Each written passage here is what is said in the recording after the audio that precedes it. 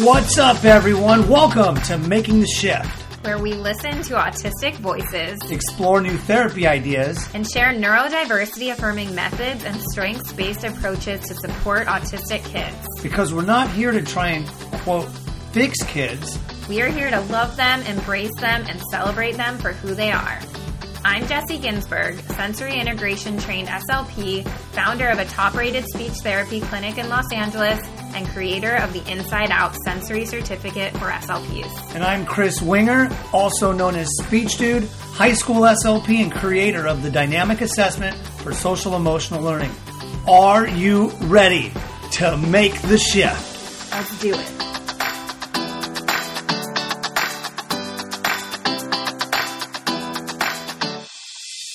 Hello, everyone. Welcome to episode 5 of Making the Shift. Good to see you all, or actually we can't see you, but good for you to see us. Nice recovery. That was a quick recovery. We're in my office. This is our first time filming this from my office, actually. I like the lighting. I feel like it makes your eyes glisten, and it makes my t-shirt look okay. There we go. Okay, I kind of feel bad for you, though, because I just am realizing I had onions like an hour ago. Yeah, I didn't say anything about it. Yeah, so you will see if you still love me after this. I'm going to tell you right now, you're going to love this episode. It's a great topic. There's going to be some valuable content that you're going to walk away with. And so without any further ado, well, you know what, before we jump into that, I just want to say last episode, we celebrated Jessie's birthday and it's no longer her birthday. So, so there's no celebrations every day. However, we followed it up in the same 7-day week with a celebration of Mother's Day. And she is truly the greatest. And she also got double the celebration because she had a birthday and Mother's Day. So I think she should be in such a great mood right now. You can't call that double the celebration. That's like when a kid has their birthday on Christmas Eve and you only they get to be celebrated twice. Oh, well, I don't know that experience, but I agree. There we go. But we're really excited for tonight's topic, which is how to be proactive instead of reactive when it comes to kids' sensory needs. And I should say we finally figured out how to get our chat working. So if you guys are here, please type in the chat where you're from. We'd love to know. But we're really excited to have that too, because we can hear from you guys while we're on here.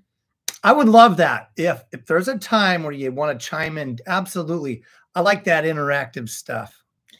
So here we go. We got some people chiming in already. Awesome. We have a Sooner right in the house, right here. I love it. There we go. Awesome. And Buckeyes, go Buckeyes. I see this. Oh, we are covering some wine country from Napa. We've got a Red Sox in the house. We've got someone that lives where it's a little bit warm right now. Are you having fun playing the associations game? Yep, Is that what it is? So let's jump into today about how to be proactive instead of reactive with sensory needs.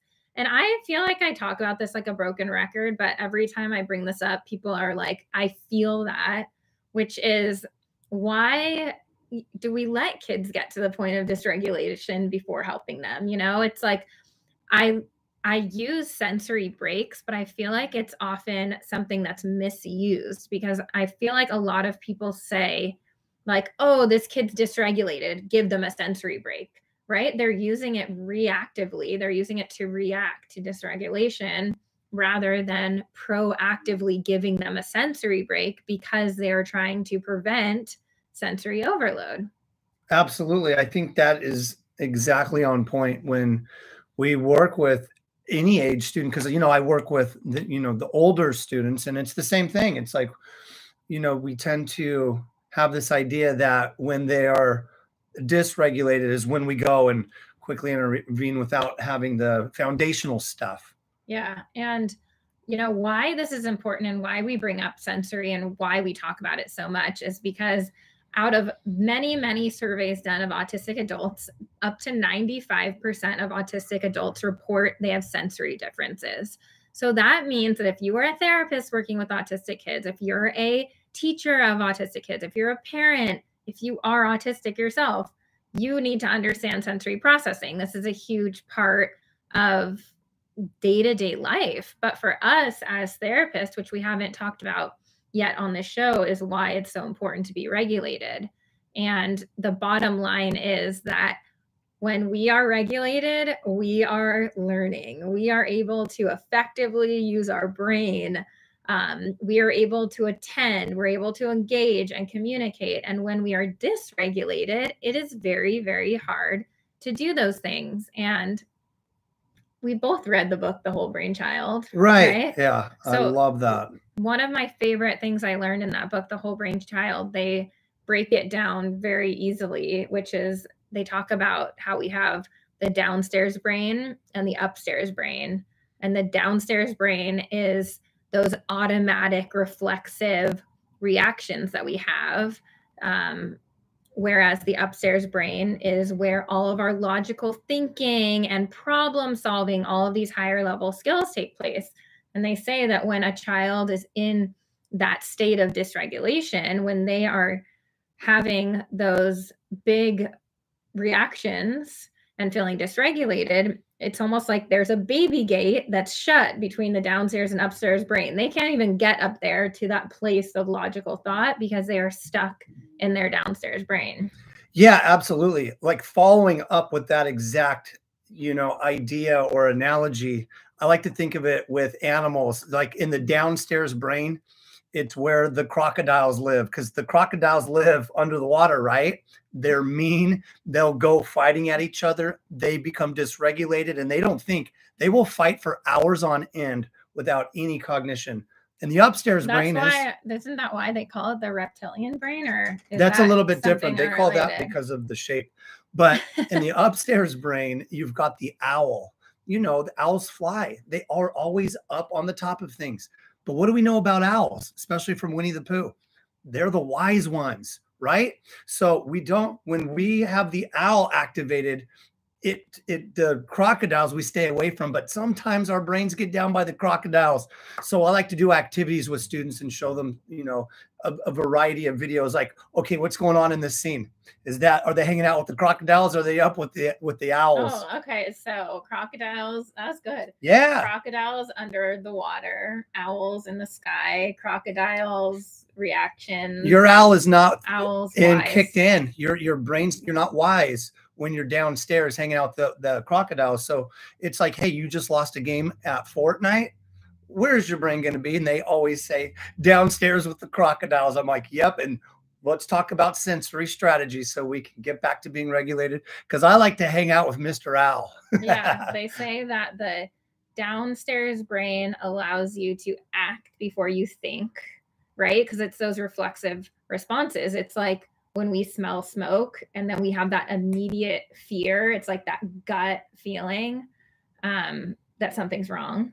Right. Whereas the upstairs brain allows us to think before we act, which, a lot of people could use help with. Right. Yeah, no, absolutely.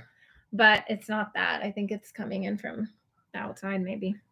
But one analogy I wanted to share is something that I use a lot with parents and therapists, which is this idea of a sensory seesaw. And you guys might have heard me talk about this before.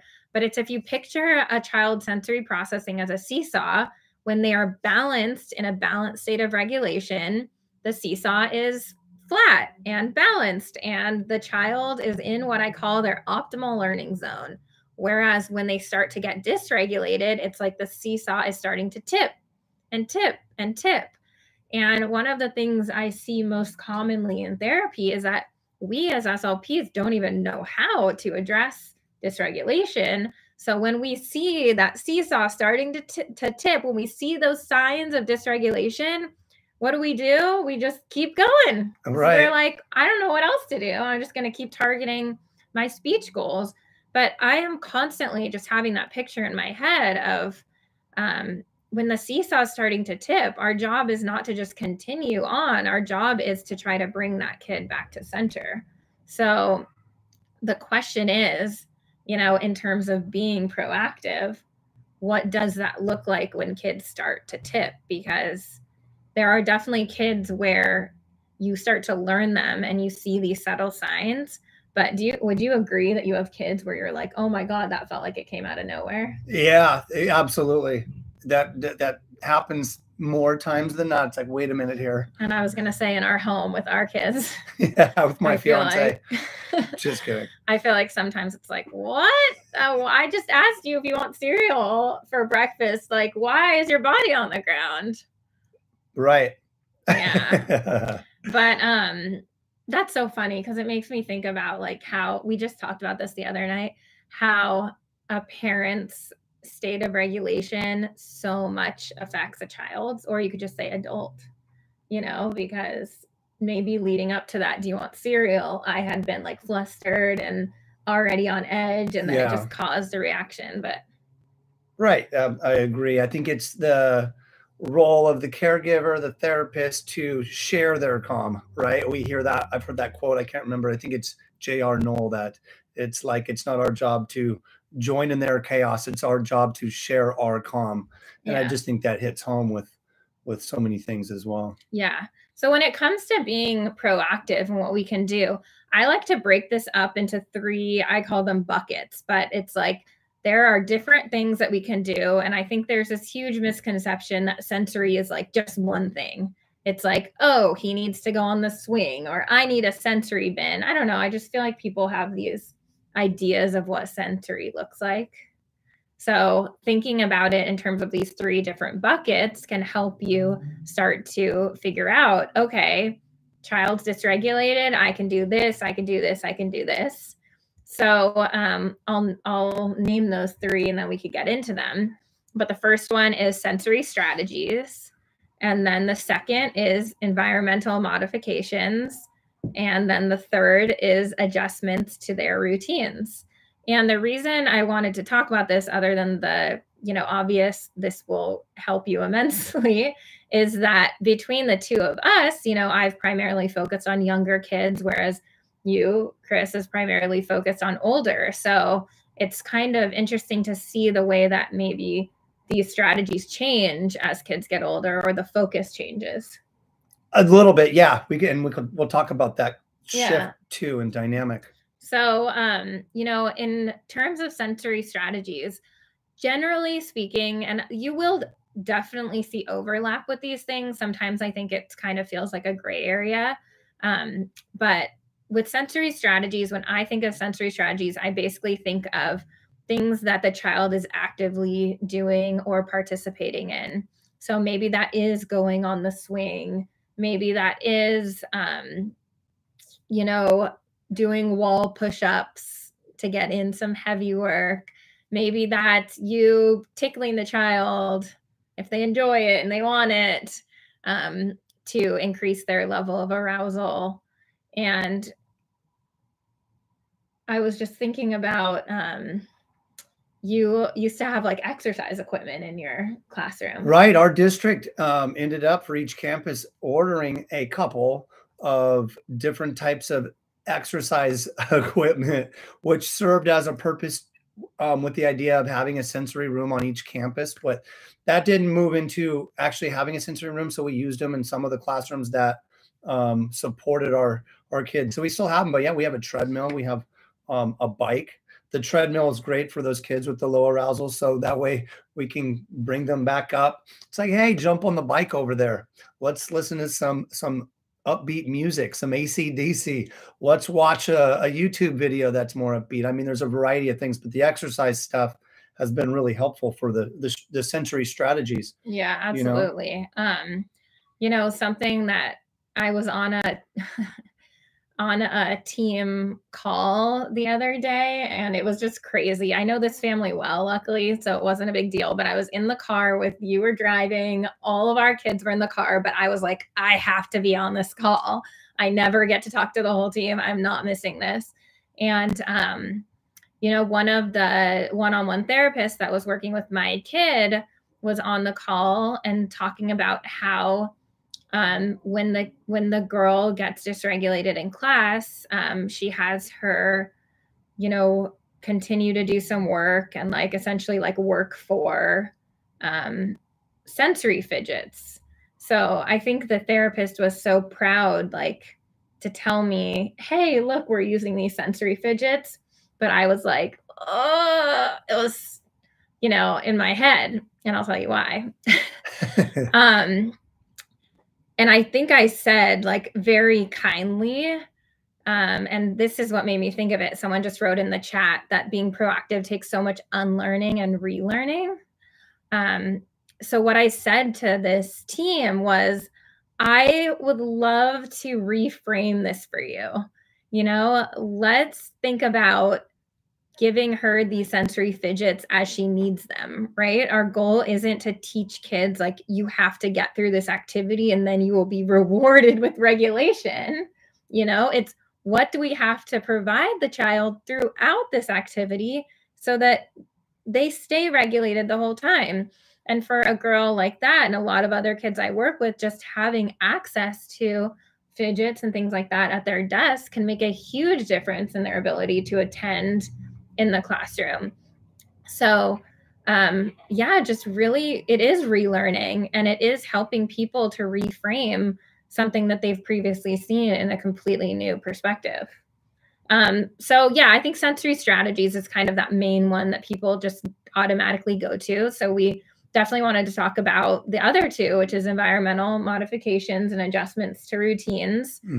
There are so many ways we can modify our environment, and that could be light covers for a child who's sensitive to light. It could be, I've heard that these Apple AirPods, the noise canceling ones, are life-changing for people. So being able to wear noise canceling headphones because that's going to decrease the sound in the environment. Those things, what was the thing in the ear? Ear loops? Absolutely. Okay, yeah, great memory on that. They're called loop ears. You guys have to definitely look into these. I think they're $40. I don't get paid for saying this, by the way, but yeah, they're great because what they do for the students is they run flush with the ear, but they can change out the decibel level. So if you, like for me, I work at a high school. So for students throughout their day that experience different levels of noise, you might have a student who has some sensory needs to the air conditioning unit. So they can put in their 15 decibel things. They literally just pop right out, runs flush. But if we have a rally or a sports event and there's 1,500 students inside watching the cheerleaders and people dance, the noise level is up and it cranks way up. So they can put in a 30 decibel thing. So they can change it throughout the day with just, it takes 2 seconds. They run flush.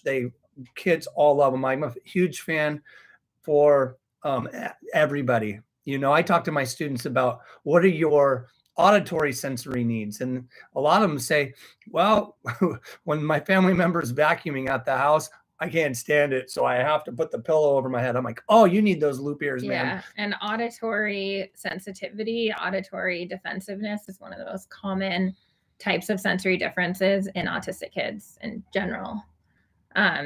So that can definitely help. And that kind of leads into the adjustments to routines, because it's the same thing as, do they have to be at those rallies in the first place, right?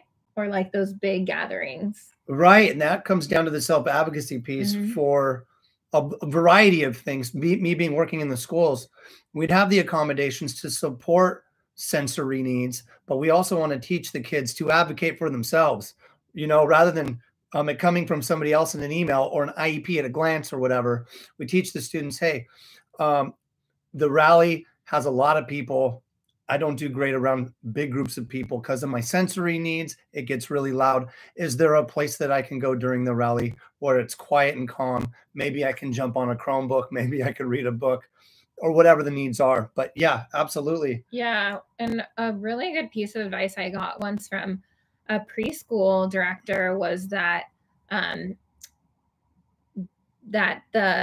it was a really it's a very stimulating environment dropping a kid off at preschool, right? There's kids all over, so many parents, so many noises, unpredictable kids moving around, sounds. And I remember the preschool director saying, like, we would love for him to be dropped off 10 minutes early. Like, instead of the parents waiting until the very last second to drop them off at the beginning of the morning before everyone gets there. So then they are already there and already settled by the time everyone else starts coming in. And I thought that was interesting. I'm not saying that would work for everyone, but it's a cool thought that never came to me. No, I love that. It's even an adjustment in routine can be something such as going off of whatever was initially planned to meet the needs of the kids, the students that you're working with. I like to get outdoors. Like, I know that sometimes weather doesn't permit in certain places, but if you get an opportunity, nature bathing, not the kind of nature bathing you do when you're on spring break in Cancun.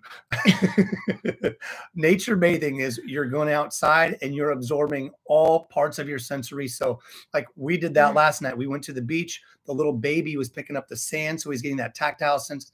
I mean, we've got the sun setting, so you're hitting the end of the rainbow. You've got the you've got the purplish looking glow of the sun. You've got the sounds of the wind glistening. You've got the smell of the harbor.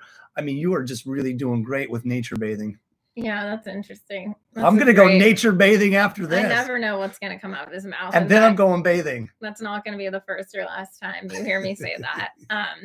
But there is just so much we can do when it comes to sensory strategies, adjustments to routines, environmental modifications, so many things. But I think like those are just 3 ways to start thinking about it or putting it into buckets in your brain, because if you see a dysregulated child, you start thinking about those 3 buckets, there might actually be more things that you can do. And, with that, we have, I say we, I don't mean you, me and my team, we have an upcoming free sensory SLP masterclass, which is on May 20th. It's a one-time class, and I will put a link in the description of the show so that you guys can join, because it is free. So if you guys want to come and take advantage of getting to learn a lot more strategies, we would love to have you there. And we should let them go. Yeah. You know what? Thank you so much for chiming in. As always, we value your time, and we hope that you gathered some information and some tidbits for tonight. We encourage you to use some of those things when you work with your clients and students. Yeah. And go ahead and keep commenting on this video if you can think of other things that you're going to try to use that would help other people too. I'm sure it would be very helpful. So have a great night, everyone. Thank you so much for being here. Adios. If you enjoyed today's episode, hit subscribe, write a review, or share it with a friend. Thanks for tuning in. We'll catch you next time.